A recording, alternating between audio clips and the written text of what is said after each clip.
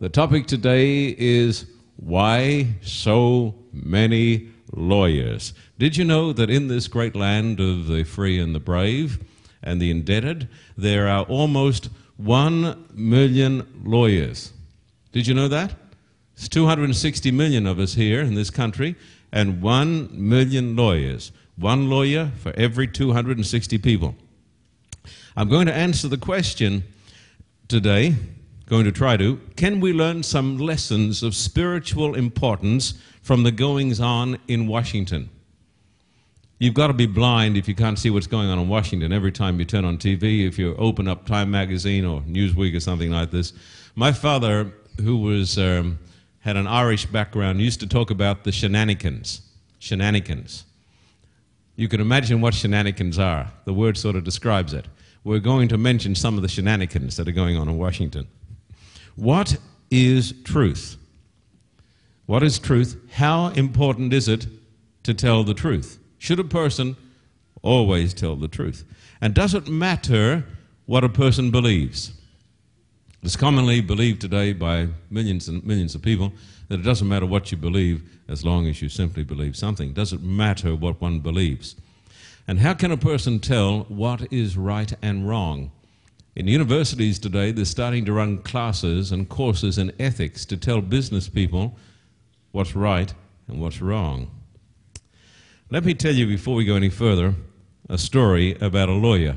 And I should say this because I guess Harold Follett's going to watch this sometime. Harold Follett is an attorney and one of my closest and dearest friends. And he will be, I believe, after this program. There was a new lawyer who had just opened his office, just put out his shingle. And somebody came walking along the path and stepped into the room and he said, a client already, he thought, as he saw the door opening. He thought to himself, I must impress him. So he picked up the phone and said, no, I'm very, very sorry, but I can't take your case. No, not even for $1,000. I'm just too busy. And replaced the receiver and looked at the caller whom he was trying to impress. And now, my good man, what can I do for you? He asked briskly. Nothing really, said the man. I just came to connect your telephone. Think about it, folks. There is a text in the Bible that says, be sure your sins will find you out. And whether you're a lawyer or a preacher, doesn't matter who you are, be sure your sin will find you out. And I'm going to talk about that a little bit. Now, folks, I appreciate when you laugh at my jokes because I've got 4 jokes now. That's the 4th one I've ever told. So when I tell a joke, it's really something. Now we come to the question, why so many lawyers? I want to answer that question with another question. Could it be that we are fast becoming a nation of lawless people? And that's why we need experts in the law to get us off the hook. Could it be that the unrighteous use lawyers to unlawfully, though legally, take advantage of others? Is that the reason we have so many lawsuits? Did you know there are more lawyers in Washington, D.C. than in the whole nation of Japan?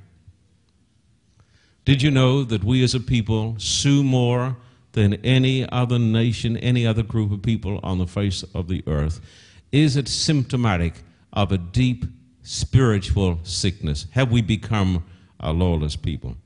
Could it be that we need many lawyers to protect us from the results of our sins?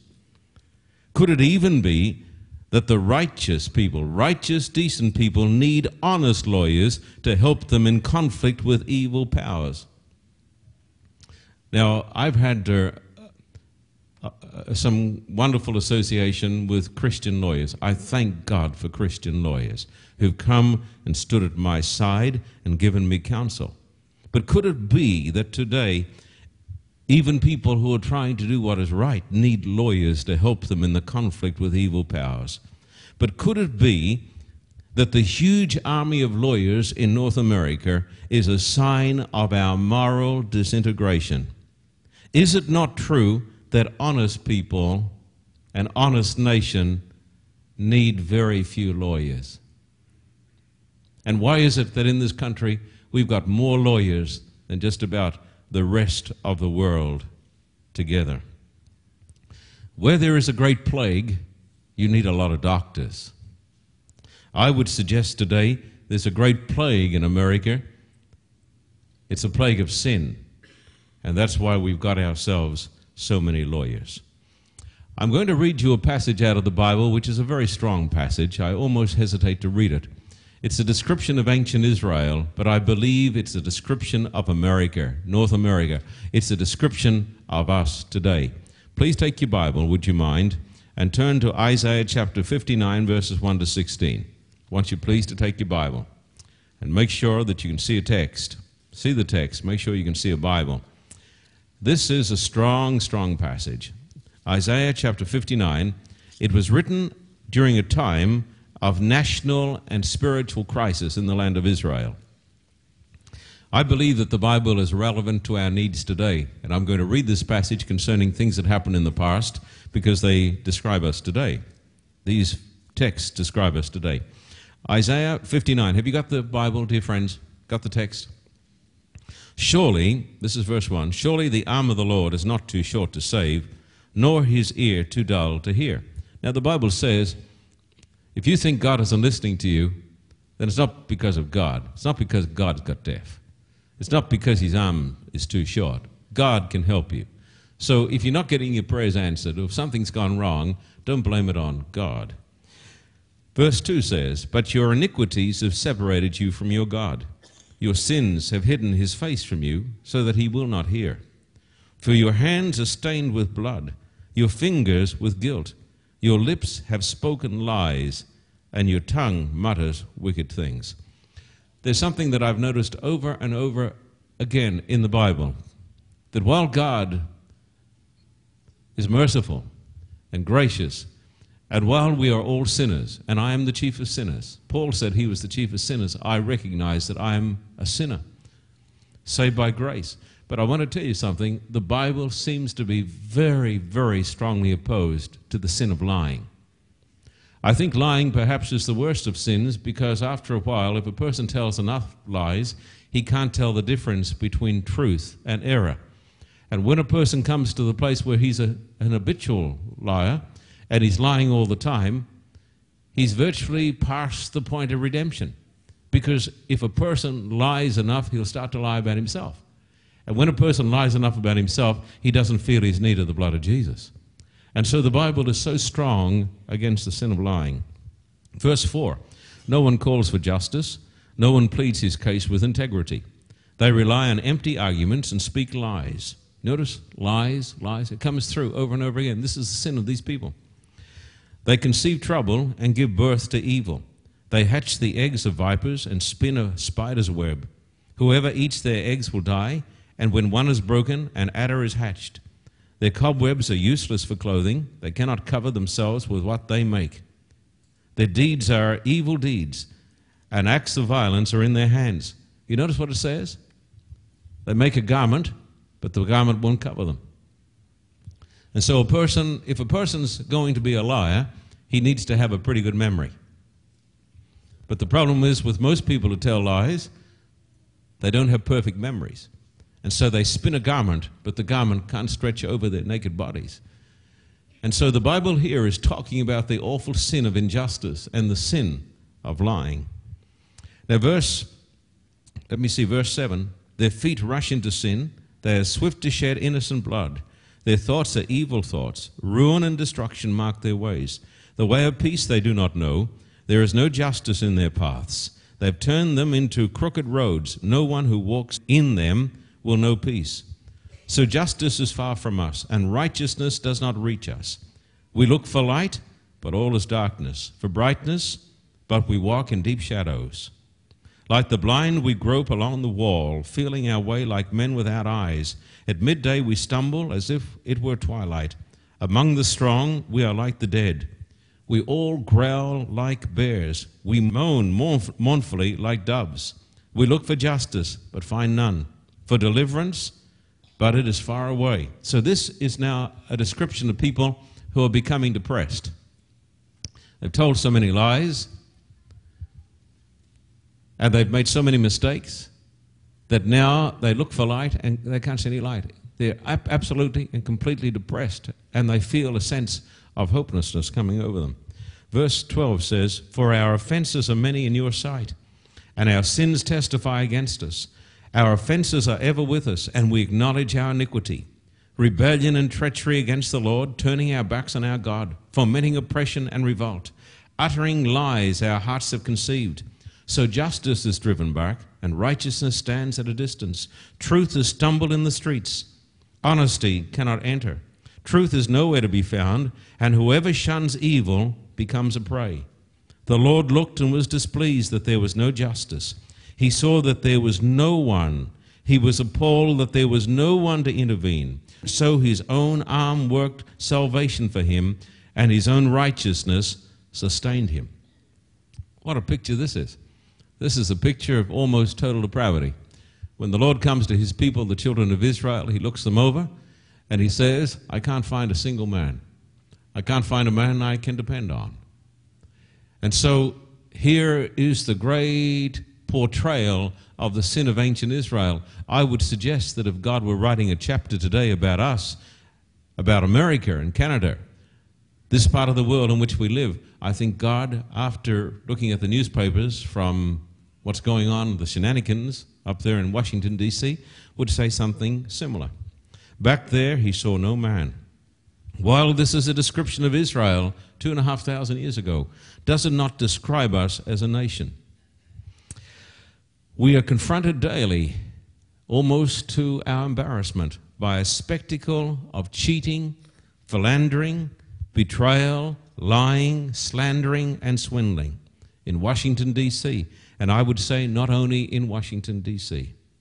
Lawyers in Washington, D.C., in this part of the world, are becoming fat on the rotting carcass. Lawyers are becoming fat, wealthy, on the rotting carcass. Like birds of prey, they feast upon the dead. When I was in Africa running campaigns, I went out on safari, and I would see the vultures that would come and feed on the prey. And today, many lawyers have become like birds of prey, eating on dead flesh and getting fat. One commentator recently, and he was a lawyer, said, talking about what goes on in court, he says, "Everyone lies in court anyhow. Everyone lies." I dispute it. I don't believe everyone lies, but I believe that many do. And he indicated it's okay to lie. In fact, some government agencies, I was astounded to find this out, that some of the government agencies are facing people who have got money, and they're saying, if you're caught doing something wrong on the job, it's okay to lie, because lying is now acceptable. If Isaiah were with us today, I think he would write again, Isaiah chapter 59.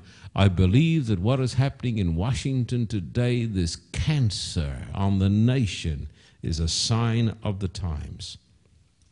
I wish to remind you today that God right now is looking for his man and looking for his woman. I believe that God is searching the church and searching the world and looking for his man and for his woman. Would you come over here to a similar passage to the book of Ezekiel 22 and verse 26 and onwards. Ezekiel chapter 22 and verse 26 and onwards, dear hearts and gentle people. It concerns a similar time in the history of the children of Israel. I want you to notice the text today in the Word of God. And remember, Jesus said, "It is written, man shall not live by bread alone, but by every word that proceeds out of the mouth of God." Notice these words. Her prophets whitewash these deeds for them by false visions and lying divinations. They say, "This is what the sovereign Lord says," when the Lord has not spoken. The people of the land practice extortion and commit robbery. They oppress the poor and needy and mistreat the alien, denying them justice. I looked for a man among them. Look at it. Look at the text. I looked for a man among them who would build up the wall and stand before me in the gap on behalf of the land so that I would not have to destroy it. But I found none. What a text. This is a picture of God, and he comes down from heaven and he walks the streets of Jerusalem. He walks the streets of Washington, D.C., and he walks the streets of Los Angeles. And as he walks the streets, he's looking for a man who will stand in the breach, and a man who will stand for truth and for righteousness. I say today, God is looking for his man and his woman. Has he found that person in you today? He is looking for men and women who will tell the truth. He is looking for an honest man, an honest woman. I ask you as I look into your faces, are you honest? Do you tell the truth? Do I tell the truth? I have known many, many honest people and quite a few dishonest ones. But some of the most honest people I've known in my life I have found here in Los Angeles.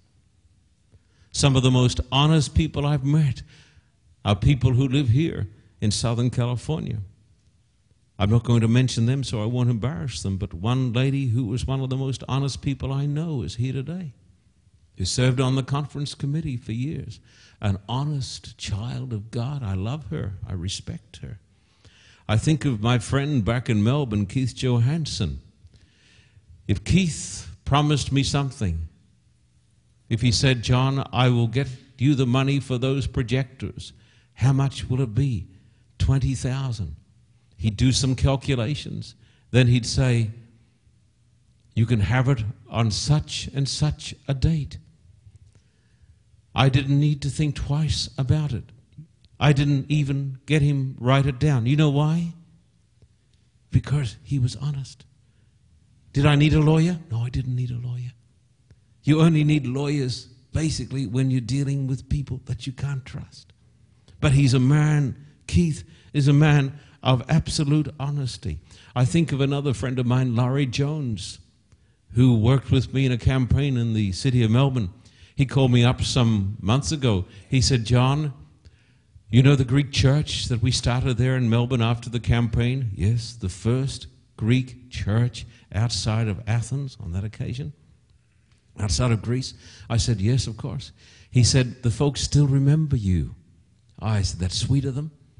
He said, they want to do something for the people in Russia. I said, I'm touched. He said, we are getting together. How much do you need to build a church? So I told him. He said, do you know of any cities that need a church? Do I ever? He said, can you think of one? I said, yes. The city of Dzerzhinsk, where we ran a video campaign.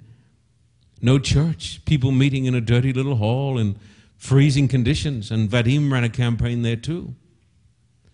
He said, how much? I said, 60,000. He said, all right, 60,000 it is. Then they had the Asian crisis. Didn't influence America a lot, influenced Australia, and the dollar went into a decline. Keith had to find at least another 30%. Laurie had to find another 30%. When he called me, I said, Laurie, what about the Asian crisis? He said, what did I tell you? I said, 60,000. He said, well, 60,000 it is. He said, what's wrong? You say that's unusual? No. That's how it ought to be. It may be unusual, but it's how it ought to be.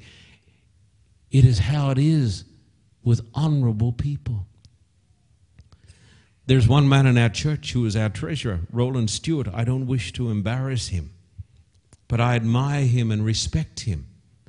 He's an honest man. I feel warm towards him. He is what I have always visualized a true American to be. He fought for his country. He came out to Australia, spent time in Australia. And so I have a feeling towards him. But when he goes through the receipts, sometimes this happens. A person will write down, I put in $300. And then for whatever reason, they don't put anything in. Maybe it's lost or they forget to put it in. But Roland goes through and he counts up the receipts, counts it up. Say if it comes just for fun, we'll say $5,000. But there's only money for $4,700. Roland has done something I've told him he shouldn't do. He takes the money out of his own pocket and puts it in. He says, I don't want anybody ever saying that we're not absolutely honest. I have seen in this country some awful dishonesty. I've also seen some magnificent honesty. Roland Stewart, our treasurer, is absolutely honest. I would trust him with anything. Then over in Texas, there's Mrs. Purty, a little Texan lady, bless her. On occasion, she makes a pledge to the ministry. Is she wealthy? No, she's poor. Poor as a church mouse. She's 80 years of age. If she makes a pledge, she will do it or die. She takes in washing and clothing and works all the night and sends us $100, $200. You say that's not much? It is if you're only getting, say, $4 an hour. But she's absolutely honest. I salute these people. They are people of great merit. A person whom we all appreciate, I think, in this country is General Colin Powell. General Powell said recently, America desperately needs more than anything else a rebirth of shame. Shame. Shame. What was he talking about? He was talking about the fact that for millions of people, there is no shame in lying. No guilty conscience.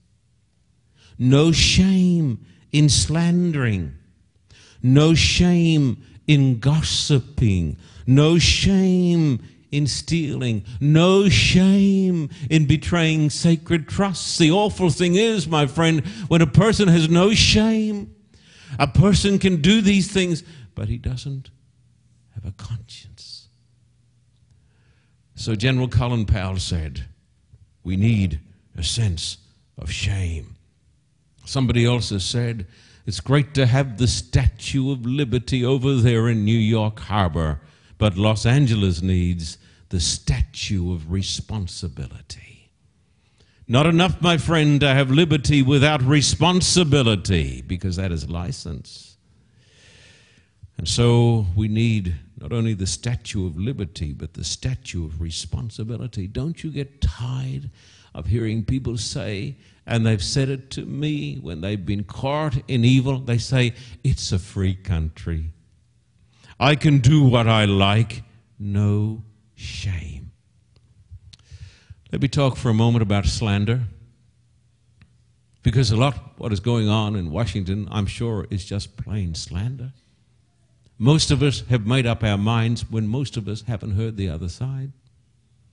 Most of us do not know what's going on. We listen to what is fed to us from television, and like dummies, we believe what we see and we hear. But a man who was a slanderer and a gossip came to the rabbi of his town, and he said, Rabbi, I have been slandering your name all over town. I've come to ask your forgiveness so that God will forgive me. The rabbi said, it is simple, my friend. Have you got a pillow that has feathers in it? Yes. I want you to go and stand on the top of the hill tonight and shake the pillow into the wind until every feather is gone. And then come back and see me in the morning. And so he did. And the next morning he came back and he said, Rabbi, I have done what you told me to do. I have shaken the pillow in the wind, and all the feathers are scattered everywhere. He said, I'm glad. Now go and get every feather, and put it back in the pillowcase. And when every feather is back, God will forgive you. If somebody says, but that's too hard. No, that's justice. That's right. That's honor. If you have slandered a person, I look you in the eye. If you have gossiped, if you have told lies, you cannot be saved or forgiven until you've done everything you can that is humanly possible to put the feathers back into the pillowcase. That is the Word of God. That is the teaching of the Bible. So the general says we need a rebirth of shame. God is looking for men and women who will make wrong things right, who have a sense of shame that they have sinned. God is walking the streets of Los Angeles, the streets of the villages and the towns of North America. He's walking the aisles, walking around the pews here, looking for men and women who understand what constitutes right and wrong. How can we tell what is right and what is wrong? I've gone through a personal crisis that you folk know about, and it has influenced members of our church. I have been amazed, dazed, and stunned that many people to whom I preached the word for years have never come to understand what's right and what's wrong. I am amazed. Jesus said in John 17, sanctify them by the truth. Your word is truth. How can I tell what is right, what is wrong? The Word of God. I've had people, even members that I love and appreciate, come to me and say, Pastor Carter, everyone has a different view of truth. Some have even said to me, what you think is truth, for you is truth. If that is so, no one will ever be saved, because we cannot tell what is white and what is black and what is up and what is down. Truth is truth is truth is truth. Lying is lying is lying is lying. Righteousness is righteousness is righteousness. Others have said to me, you define for yourself truth. In some universities, the United States of America, this will come as a surprise to some of you. In certain courses, they are rewriting history. They're rewriting the stories of the pharaohs. They're rewriting the stories of the pyramids. It's phony baloney, but people are getting PhDs by doing this stuff. And the teachers say, who have a political agenda, they say, it doesn't matter whether it happened or not, as long as you think it did. And as long as it makes you feel good. My friend, the Bible says in 2 Thessalonians 2, people will receive the mark of the beast and they will be damned because they believed the lie. Therefore, I say, how can we tell what is the truth? By going to the Word of God. That is why I urge upon every person sitting here in this church today, I do it wherever I go. I say to people, don't follow me, follow the Word. Read the Bible every day. Have you got a Bible? I say, then read the Bible every day. Because the Word of God is truth. God, my friend, today is walking the streets of Los Angeles. He's walking the aisles of this church. He's walking the streets of New York and Boston. He's looking for his man and his woman who have determined to keep themselves uncorrupted. People say everybody is lying. Everybody is stealing. Everybody is carrying out dirty lawsuits. We must be part of it. My friend, I want to be part of the church of the living God that keeps itself unspotted from the world. I want you please to take your Bible and turn with me to Philippians chapter 2 and verse 15, dear hearts. Philippians chapter 2 and verse 15.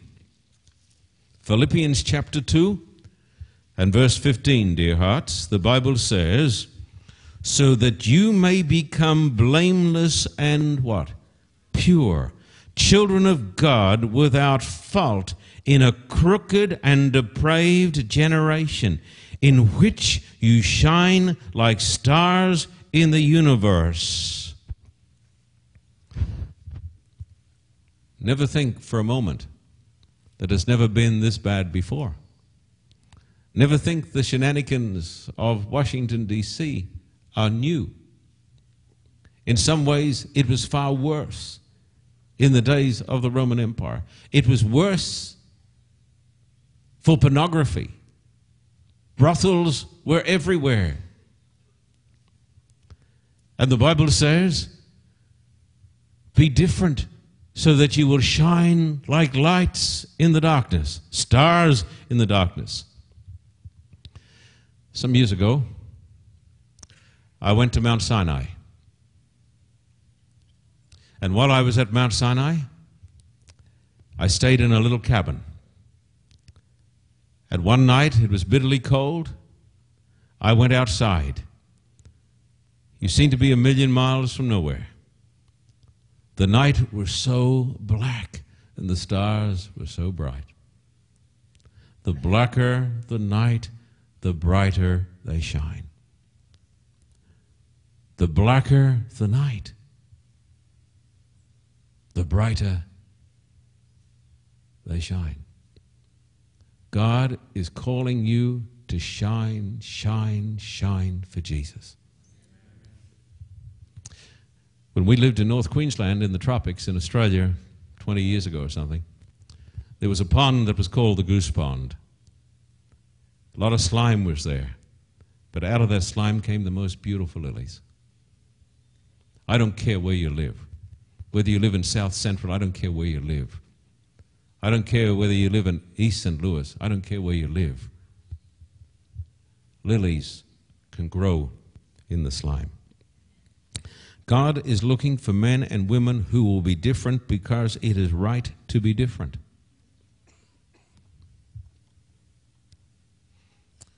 Who won't be brainwashed. I'm concerned sometimes when groups of people say we act as groups of people. In this church, we don't act as a group. We act as individuals.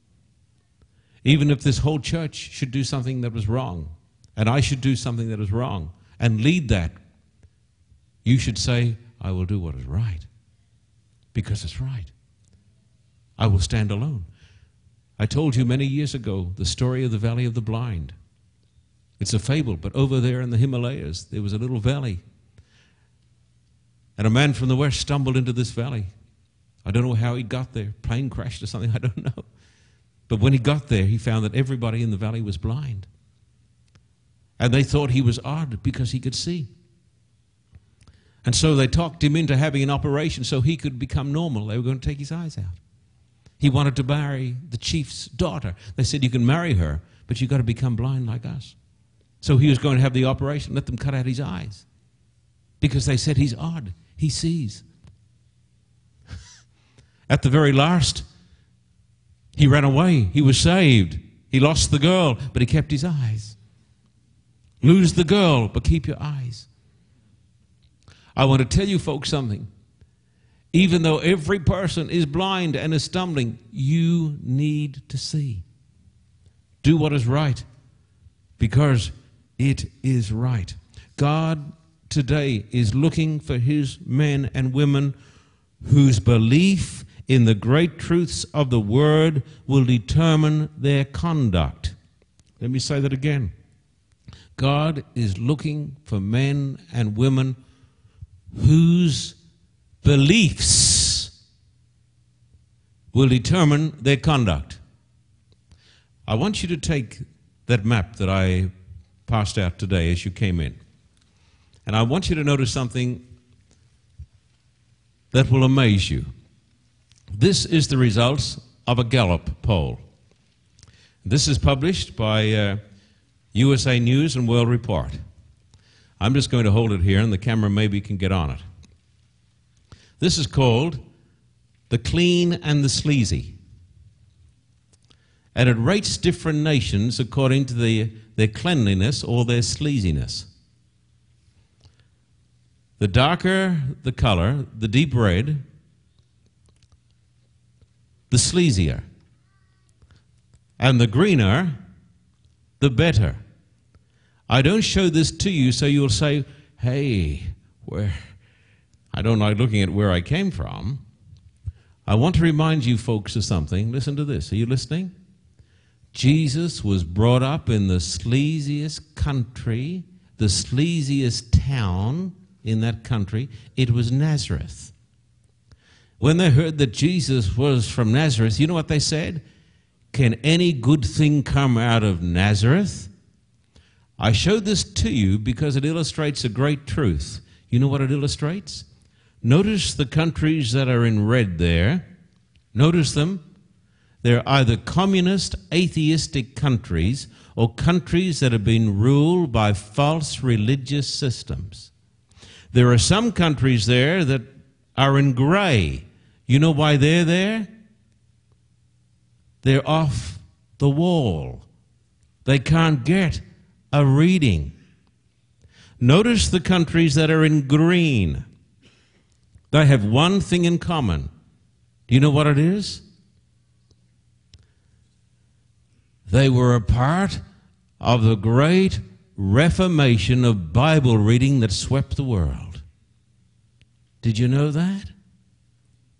But the countries that are in gray or red are either communist, atheistic, or countries that have been ruled by false religious systems. People say, it doesn't matter what I believe. Are you kidding someone? If you come from a country in red, you can be a star shining in the darkness.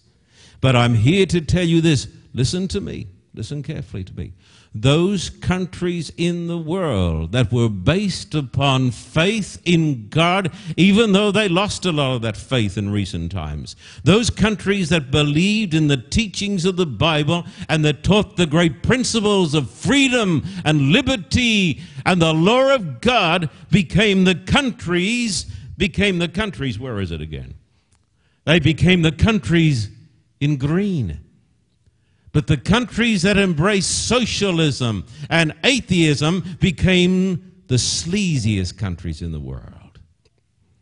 Now, I'm going to tell you folks something. Would you rather be clean or a sleaze? If you want to be clean, your beliefs shape your destiny. Your beliefs shape your destiny. The cleanest people, the most prosperous people, the happiest people, the most honest people are people, my friend, who have an ethic that is based upon the Word of God. Whether they are white or black or brown or yellow or whether they're green with envy. It doesn't matter what their background is.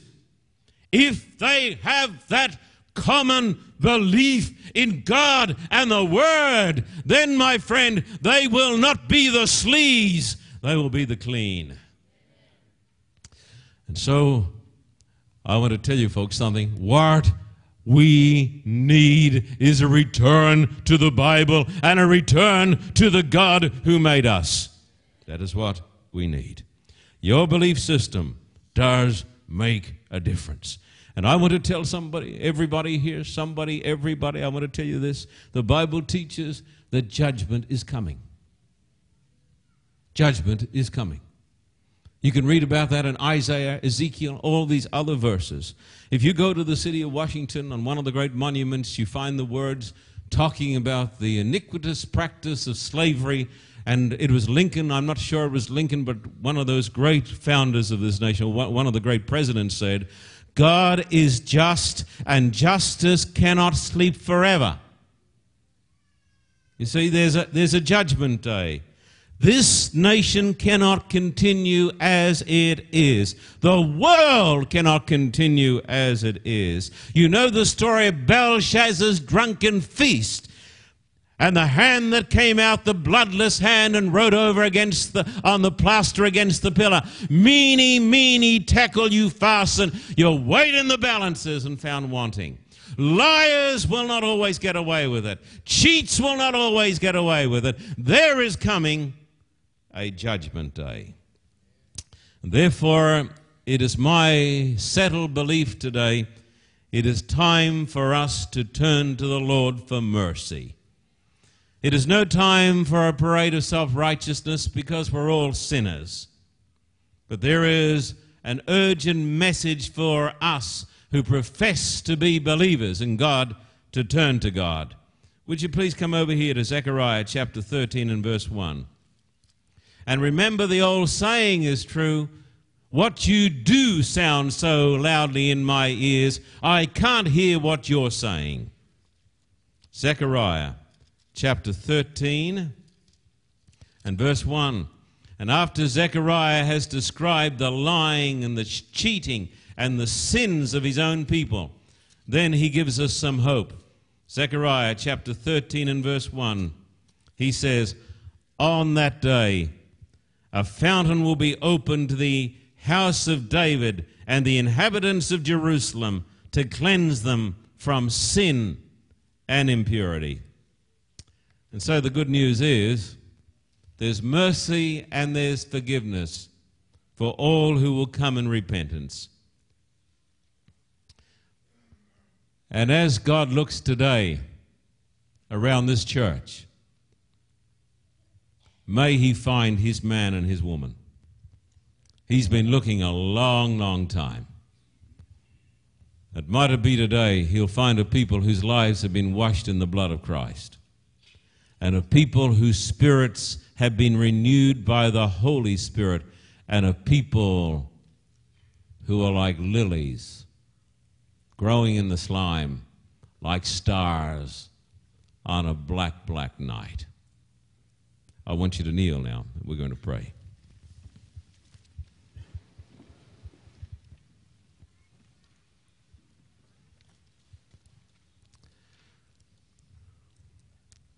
Our Father, today, this is a strong word, but Lord, we're living in a very serious time, and judgment is standing at the gate, and there needs to be a turning to God.